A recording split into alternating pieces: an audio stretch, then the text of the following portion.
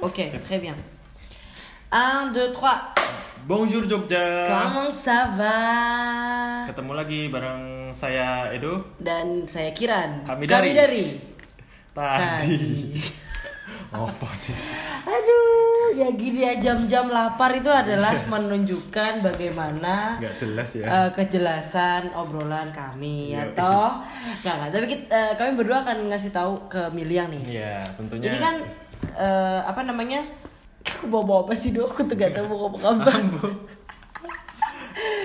Tadi aku mau bilang, oh iya, ini tuh udah masa-masa yang orang tuh udah mulai agak desperate gitu loh. Iya. Yang kemudian kita jadi ngerasa gitu, kalau emang ya ternyata hidupnya tuh nggak perlu kemana-mana, di rumah aja gitu kan. Rumah aja. Tapi ya kali sih nggak butuh liburan gitu loh. Iya, makanya. Iya kan? Kan banyak tempat wisata yang keren-keren gitu Nah, dikunjungi kan. exactement. Apalagi di Perancis. Nah, très bien. Bridging-nya oke. Bridging yang bagus Edo. Oke, très bien. Jadi kita akan ngomongin tentang Iya. tempat wisata nih, Dok. Betul, iya Nah. dong. Sesuai bridgingnya tadi kan. Iya, bisa, très bien. Di Tempat segmen wisata yang ada di segmen. Onigo. Yeay. Ya, kita mau ngomongin 4 wisata alam terindah di Prancis nih. Ya. Wow. Jadi kalau Miliang taunya cuma kota Paris aja, Menara Ratu Eiffel Eiffel. aja. Ini ada Kamu kurang dolan. kurang jauh ya kamu mainnya ya Miliang. Gitu. Soalnya ini ada juga wisata alamnya juga seru-seru di Prancis dan nggak bagus-bagus, nggak kalah gitu dengan yang ada di Indonesia. Betul. Kalau ada yang bilang, ya elah ngapain sih harus keluar negeri untuk dapetin Iya. alam? Indonesia tuh udah luar biasa. Iya. Mohon maaf ya, yang bilang kayak gitu, emang di Indonesia ada salju? Iya. Ada kan? Iya, itu dia susah Masa ya harus ke nyarinya. Papua itu pun cuma lihat di puncaknya doang Iya. gitu. Oke, Betul. yuk, Oke, tancap dong. Yang pertama ada Les Falaises de Treta. iya. Les Falaises de Treta ini adalah semacam tebing bisa dibilang ya. Oke. Bukan tebing breksi, bukan. Kan dulu tebing juga ya? Iya, bukan.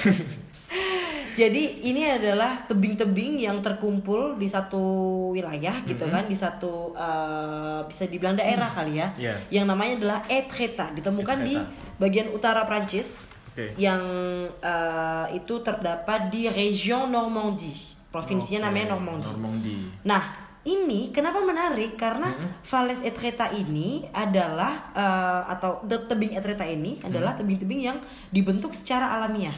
Oke. Bukan karena orang selo dipapras tebingnya, bukan. Bukan dipahat gitu ya. Bukan secara alamiah. Dan ada bagian dari tebing yang menarik, namanya itu adalah La Manporte.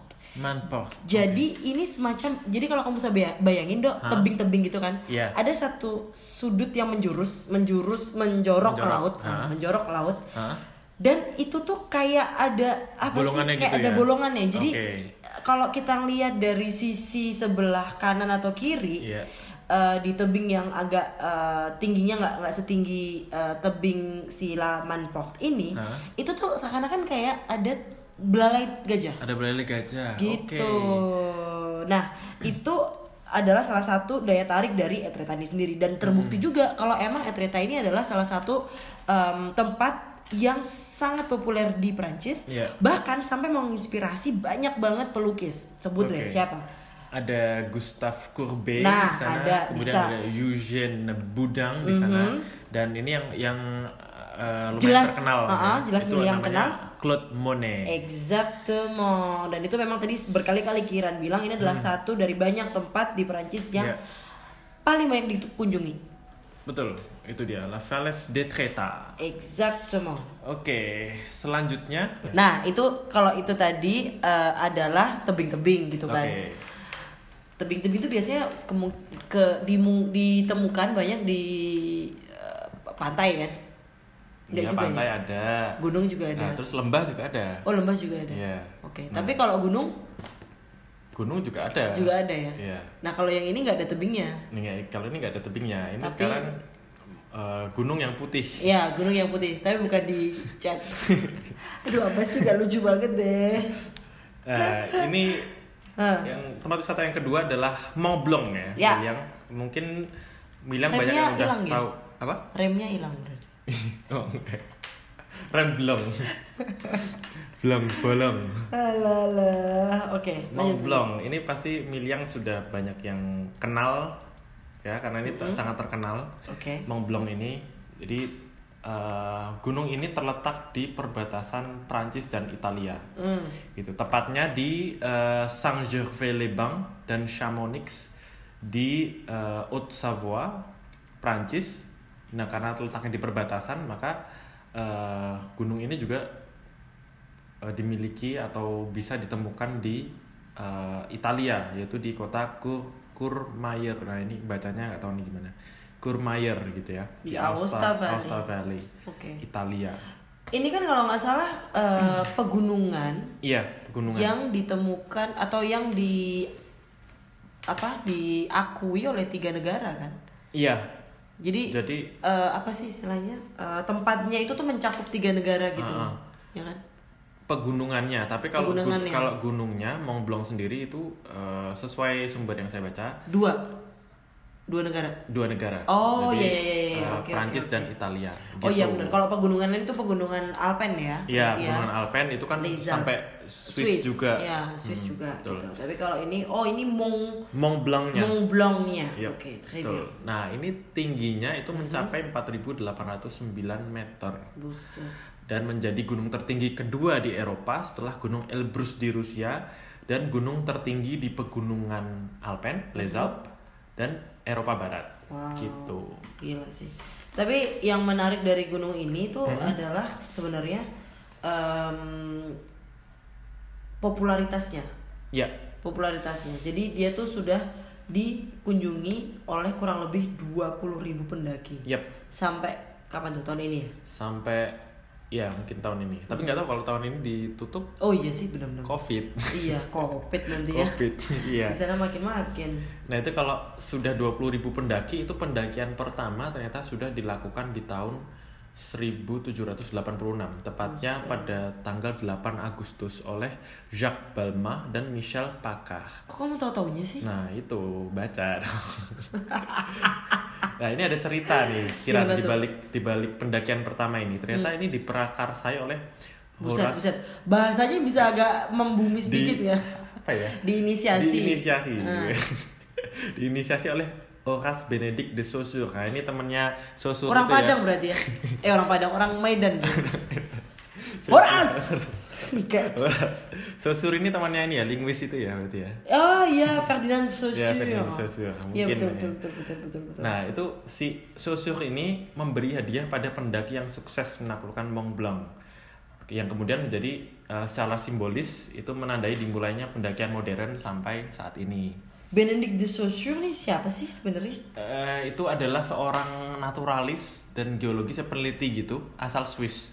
Jadi dia ini sejak lama memang meneliti tentang Mont Blanc ini gitu. Dan kemudian tapi bukan jadi yang pertama, tapi dia yang menginisiasi ini pendakian ini gitu. Tapi dia ikut mendaki nggak? Sepertinya sih enggak ya. Kurang ajar dia ya. Nyuruh orang. Kamu sana. Kamu kalau berani ambilin batu. Ambilin batu. Iya, nanti aku kasih dia. Aduh, gawat ini Bapak Benedict. Gitu. Simbah Benedict ini. Oke. Yeah. Jadi kalau ngomongin soal cerita pendakian kayak gitu. Nah, ada cerita juga nih. Iya. Tapi kalau ini mungkin nggak di persis nggak di Mont Blanc-nya. Nggak di Mont Blanc-nya. Dalam apa namanya? Ini secara garis besar gitu dalam cakupan pegunungan Alpen gitu. Betul. Ada istilah yang dipakai sama orang-orang Swiss khususnya di Jenewa. Iya. Kalau Mont Blanc itu adalah disebut atau dijuluki La Montagne Maudite atau dalam bahasa Indonesia itu artinya adalah gunung yang terkutuk. Iya. Bukan karena ada nenek sihir di sana. Bukan ada pocong ya di sana. Bukan, ya ampun, jadi kepikiran. Enggak dong, enggak ada dong, enggak kelihatan kalau ada pun sama-sama putih, salju semua. Gimana sih? Ya, jadi ceritanya kenapa bisa dibilang La Montagne Maudite atau gunung yang terkutuk? Karena jadi ceritanya si Mont Blanc itu kelihatannya tuh bagus banget. Iya, dari Jenewa tuh terlihat jelas gitu. Ya, bagus, jelas, bersih gitu dan clear gitu kan, c'est clair gitu. Tapi kemudian kalau kita jalan makin dekat menuju ke Alpen, menuju ke puncak Mont Blanc, Yang kelihatan malah bukan Mont Blanc-nya, tapi puncak yang lain, puncak Morcle dan Midi. Jadi mungkin di pegunungan Alpen itu ada puncak yang lain. Iya, ada macam-macam puncak dan Midi itu, dan bukan Mont Blanc. Tapi kalau orang-orang Jenewa ngelihat dari jauh, itu Mont Blanc itu. Begitu dekat bukan ternyata. Ya kena prank. Ternyata kena prank. Ternyata dia halu. Iya, mereka halu. Ya ampun. Begitu, itu dia cerita tentang Mont Blanc atau Gunung Putih. Kalau gitu sekarang kita agak ke bawah sedikit ya. Yap. Mont Blanc itu kan agak di timur selatan. Oh iya, jadi tambahan juga mungkin teman-teman yang suka naik gunung? Iya, naik gunung atau terus, ski. Ya, ski benar. Olahraga yang bersalju itu bisa ke Mont Blanc. Exactement. Oke. Tapi harus diingat, kalau misalkan kamu takut sama cuaca dingin, harus yang namanya musim dingin atau yang namanya salju itu bisa diantisipasi kok dengan baju, dengan preparation, dengan notre tenue gitu loh. Kalau misalnya kita nggak mempersiapkan dengan baik, cuman satu lapis, nggak ratusan, gitu. nah berapa lapis? Ya jadinya kademen gitu kan. Ada tuh beberapa mungkin milih yang salah satunya kamu nggak suka dingin. Harus rasain dong paling nggak. Jujur Kiran belum pernah ke Mont Blanc, tapi Kiran udah pernah ke pegunungan yang ada saljunya, tapi ya udah gitu aja gitu. Maksudnya karena Kiran emang nggak suka ski, jadi ya udah yang penting lihat gitu. Jadi kalau kamu nggak suka ski, penting lihat lah ya. Cobain kapan lagi gitu. Gunung yang banyak salju. Nah itu. Tapi kalau misalnya kamu nggak suka, bener-bener nggak suka, nggak terlalu suka salju karena emang udah pernah ngeliat dan memang ce n'est pas mon truc, j'aime pas trop la neige. Ya udah nggak apa-apa, kamu bisa ke gunung-gunung yang lain gitu. Di Grenoble itu adalah gudangnya gunung. Itu adalah surga buat para pendaki. Ya nggak sih, Dok? Kalau nggak salah aku pernah dengar nih ada Mont Aiguille, Gunung Jarum. Oh, Aiguille itu jarum ya? Jarang banget soalnya dipakai. Mont Aiguille. Nah, itu terletak di Departement d'Isère. Itu ada letaknya di sebelah selatan kota Grenoble. Oke, bener kan di Grenoble kan? Bener, di Grenoble. Itu gunung ini termasuk di dalam salah satu 7 keajaiban Dauphiné. Jadi salah satu dari 7 keajaiban Dauphiné. Iya, Dauphiné. Jadi Dauphiné itu adalah bekas provinsi di Prancis Tenggara yang meliputi Isère, Drôme, dan Haute-Alpes. Gitu. Jadi, tapi ini Dauphiné ini udah nggak ada. Dan digantikan sama apa namanya, provinsi-provinsi ini gitu. Oke. Terus? Nah ini dia punya tinggi itu 2087 meter. Dan ini yang menarik ini menurut aku adalah panoramanya. Jadi dari Mont Aiguille ini kita kalau berhasil sampai puncaknya, tapi kayaknya susah banget, harus kayak manjat tebing gitu. Jangan pesimis dong kamu. Optimis gitu. Karena melihat medannya juga. Jadi gimana nih di Prancis apa Medan nih? Kamu harus melihat bentuknya. Bentuk gunungnya nih loh. Ya, jadi okay. bentuk gunungnya tuh dia gunung. Oh, gunung. Lagi. Gunung. Itu dia mengerucut gini, kemudian ada ininya, jadi kayak persegi panjang gitu. Itu bapak kamu begini-begini, ini Milia kagak ada yang lihat gitu loh. Jadi mengerucut, kamu begini begitu kagak ada yang lihat, jelasin dong dengan kata-kata. Jadi dengan bahasa manusianya, jadi gunung itu kan bentuknya kan mengerucut, segitiga gitu. Nah begitu dia sampai sini dia nggak sampai ujung. Sini tuh mana? Mau sampai puncaknya itu nggak menyatu gitu loh istilahnya. Oh karena udah meledak, udah pernah eksplosif bukan deh? Bukan. Kemudian dia naik ke atas, dia membentuk kayak persegi panjang gitu. Jadi itu sebenarnya apa sih, gunung atau apa sih? Ya gunung, tapi bentuknya tuh unik gitu loh. Coba nanti Miliang cek cari ya di Google. Bentuknya Mont Aiguille. Jadi ça s'écrit A-I-G-U-I-L-L. Deux L. Voilà. A-I-G-U-I-L-L-E. Oke. Coba nanti bisa dicari sendiri. Ya, Mont Aiguille. Nah itu bentuknya tuh unik gitu. Kalau kita sampai di atasnya itu kita bisa, di bawahnya tuh ada kayak hamparan awan gitu. Menarik. Wow. Negeri di atas awan. Iya. Jangan-jangan film apa tuh? Denias syutingnya di sana ya? Enggak ya?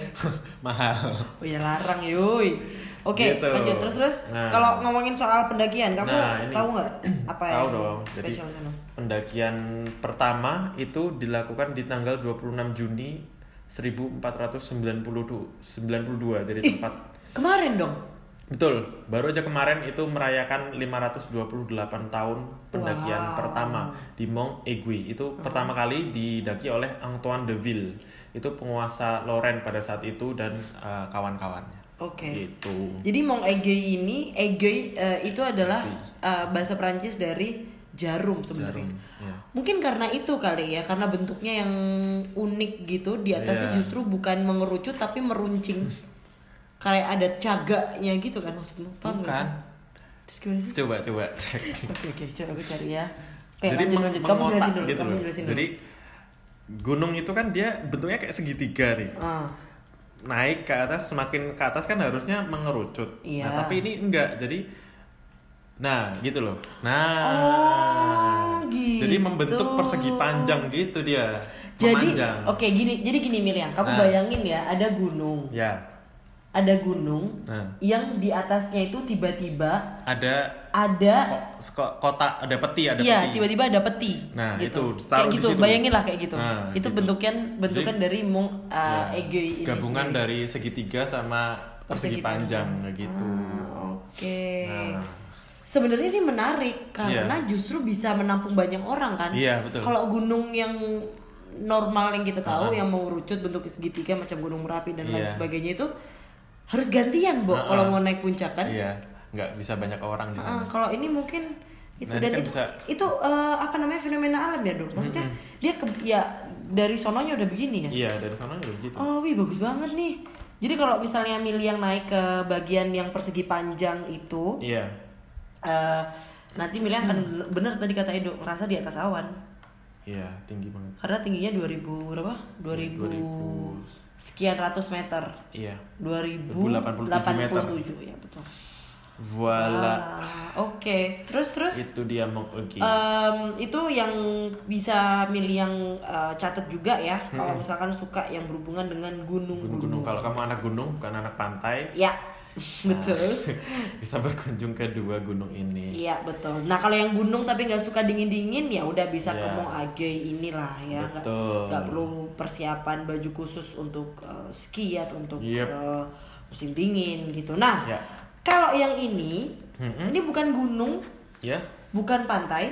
Tapi apa tuh? Tapi dia ini adalah Cirque de Gavarnie. Wow. Itu tau apa? Le Cirque de Gavarnie. Cirque de Gavarnie. Cirque itu sirkus ya? Bukan dong. Nanti kamu bisa lihat di sana sirkus harimau lompat gitu. Enggak dong. Le Cirque de Gavarnie itu adalah bahasa Indonesianya kawah.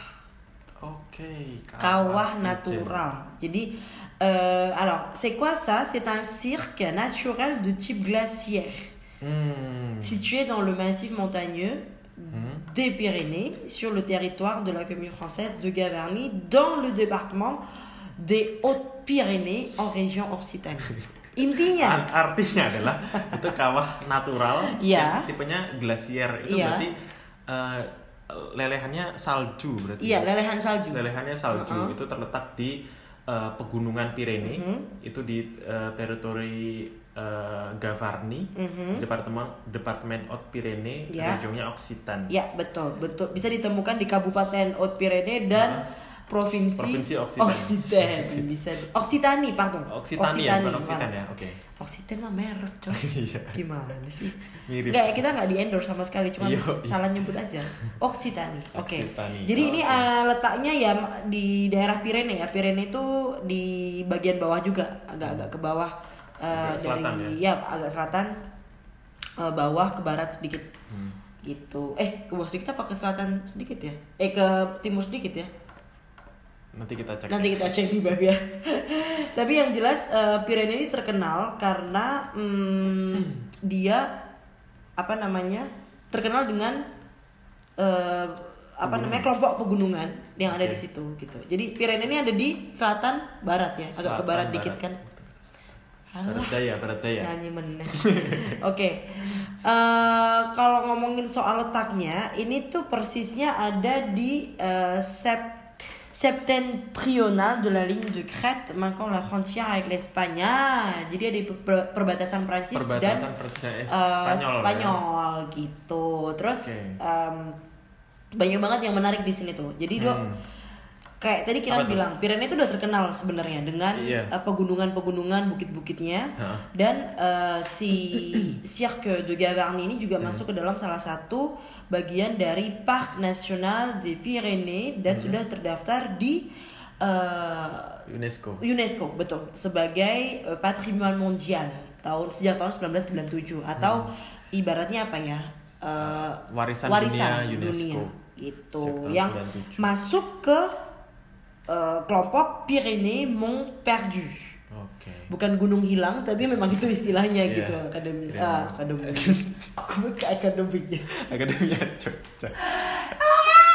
Salah gitu ya, Miriam. Iya. Ini ada menarik ya di Cirque Gavarnie ini, selain tadi glasier itu. Iya. Ada air terjun juga ya? Iya, ada air terjun juga. Itu tingginya 400-an meter gitu, 422 meter persisnya. Dan si air terjun ini tuh menjadi sumber pangan dari lingkungan di sekitarnya gitu loh. Jadi banyak biota yang muncul di sana juga, banyak flora dan fauna yang tumbuh dan subur karena air terjun itu. Air terjun ini. Gitu. Nah, tapi ini ada menariknya nih, Dok. Apa nih? Jadi kalau misalkan kamu bayangin nih, tadi kan kita udah main Mont Blanc, terus Mont Aiguille gitu kan. Di di Le Cirque de Gavarnie ini karena kawah kan, kamu bisa bayangkan kawah itu kan legoan kan. Legoan ya kan. Jadi kayak ada gunung dan bukan gunung sih, kayak semacam dataran tinggi. Iya, dataran tinggi. Terus abis itu iya ada lekuannya, cekungannya dan itu ngarai gitu yang timbul kalau si Cirque Gavarnie dari glasier gitu. Nah, kan banyak tuh sebenarnya bisa diakses untuk siapapun. Ini waktu itu di tahun 1980 Le Cirque de Gavarnie ini sempat jadi ide atau sempat jadi wacana untuk dilewati le Tour de France. Tour de France. Jadi Tour de France tuh apa tuh? Jelasin dulu. Tour de France ini adalah lomba sepedaan ya. Iya benar. Kompetisi bersepeda. Tour de France yang pindah-pindah ya kayaknya. Itu pindah-pindah lokasinya. Lokasinya pindah-pindah, tapi dia tuh melewati melewati seluruh Prancis. Jadi Tour de France itu, iya benar, Tour de France itu jadi dia memang khasnya di situ. Jadi medannya atau tempatnya melewati seluruh Prancis. Gitu. Terus kalau misalnya nah nih, Tour de France itu compétition cycliste par étape masculine qui traverse la France. Jadi seluruh Prancis yang jadi piste cyclable, dan ini khusus sepeda. Nah, tapi kenapa tadi Kiran bilang itu sebagai wacana? Karena akhirnya nggak jadi, Dok. Sampai sekarang, karena setelah dipikir-pikir lagi oleh penyelenggaranya Tour de France gitu kan, bikin passage de Tour de France atau jalan sepeda atau jalur sepeda itu kan artinya perlu mapras banyak ini kan, pohon-pohon kan. Nah, itu terus kemudian dipertimbangkan kok bisa jadi menimbulkan problem ekologik gitu di Le Cirque de Gavarnie, dan kemudian akhirnya sampai sekarang tidak terrealisasikan gitu. Jadi itu cuma wacana doang gitu. Karena sebenarnya bagus sih, untung aja gitu kan nggak jadi. Karena coba kalau jadi meskipun ya bakal keren juga sih. Iya, bakal keren juga. Cuma mungkin untuk efek jangka panjangnya kan untuk tempat wisata ini. Ya karena kayak Amazon lagi nanti. Iya, makanya itu. Dipaprasin semua pohonnya, terus habis itu bikin kebakaran gitu kan. Oke, itu adalah evenement yang pertama. Evenement yang kedua, nah ini sampai sekarang masih ada, Dok. Jadi tadi kan aku bilang kalau si Le Cirque de Gavarnie ini dia tuh masuk ke dalam catatan warisan dunia di UNESCO gitu kan. Jadi Le Cirque de Gavarnie ini jadi tempat berlangsungnya atau tempat diselenggarakannya Festival de Gavarnie. Jadi Festival de Gavarnie itu semacam festival de théâtre yang setiap tahunnya itu selalu diadakan di Le Cirque de Gavarnie ini sendiri, Dok. Dan itu diselenggarakan selama 2 minggu. 2 minggu ya. festival teater, jadi kita bakal nemuin banyak kelompok-kelompok main teater di sana gitu. Ya. Dan yang bikin yang bikin repot atau yang bikin nggak bagusnya adalah si penonton itu tuh kurang lebih per tahunnya tuh 10.000 orang. Oke, jadi kamu bisa bayangin dong apa efeknya? Iya, betul. Untuk efek jangka panjangnya mungkin bakal merusak juga ya. Iyalah. Dan memang benar, dan afflux atau banyaknya turis yang kadang-kadang susah diatur, ternyata orang Prancis juga susah diatur juga gitu loh, jauh-jauh beda gitu kan.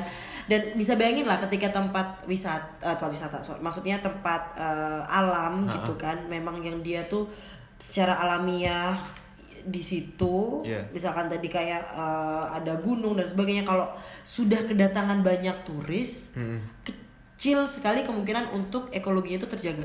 Iya pasti, karena selain kedatangan banyak orang, pasti kan mereka akan bawa sampah juga, gitu kan. Dan nggak semua orang punya kesadaran untuk membawa kembali sampahnya. Exactement. Jadi serius sih kita. Tapi bagus nih. Tapi itu menarik sih. Maksudnya itu masih sampai sekarang gitu loh. Dan untungnya di tahun 2020 berkat corona-coroni ya kan, COVID-19 ini. Sisi positifnya adalah festival Deux Gavarnie dibatalkan. Ya, dibatalkan. Ya. Jadi maksudnya bukan tahun ini nggak ada. Menurut ini intinya tahun ini nggak ada gitu loh. Dan itu bagus gitu loh, kan?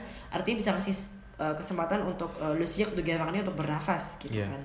Karena kalau misalnya nanti efek jangka panjang tadi kamu bilang itu bisa merusak tanaman-tanaman yang ada di situ, pohon-pohon dan lingkungan en general di Le Cirque de Gavarnie itu sendiri, bisa jadi catatan dari si UNESCO atau warisan dunia itu bakal dicabut tuh statusnya dari Le Cirque de karena udah gak bagus lagi ya. Iya, karena udah ada 3 udah ada 3 situs nasional, situs natural yang dicabut statusnya sebagai warisan dunia UNESCO. Di Oman salah satunya. Karena rusak itu tadi. Nah, iyalah, ngapain harus jadiin warisan? Udah nggak bagus lagi. Valornya gitu kan. Iya. Dan ini mungkin bisa jadi pelajaran juga ya buat terutama kita di Indonesia yang mengadakan acara-acara di alam terbuka. Kita tahulah banyak banget acara musik, mau acara festival juga. Nah, itu juga harus dipertimbangkan lah sisi ekologisnya, keberlangsungan alamnya seperti apa. Iya gitu. Jadi kalau kamu suka banget sama festival musik gitu ya Miliang, dan kamu kebetulan suka juga dengan alam-alam, yang Mbok Yao gitu. Mbok Yao itu apa ya? Ya nggak apa-apa. Ya Mbok Yao apa sih? Seyogyanya gitu kan. Seharusnya. Oke, kamu tuh bisa menjaga juga gitu loh, sehingga nanti untuk anak cucu untuk kedepannya tuh lingkungan tetap terjaga gitu. Anak cucu kita masih bisa menikmati alam yang indah. Walah, udah jadi serius banget sih obrolannya.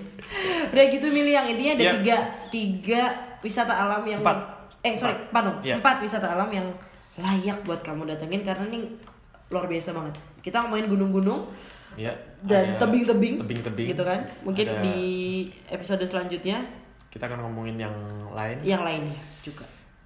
Oke. Bon, voilà. Merci beaucoup Miliang, à la prochaine. Ouais. Au revoir. Ciao. On y go.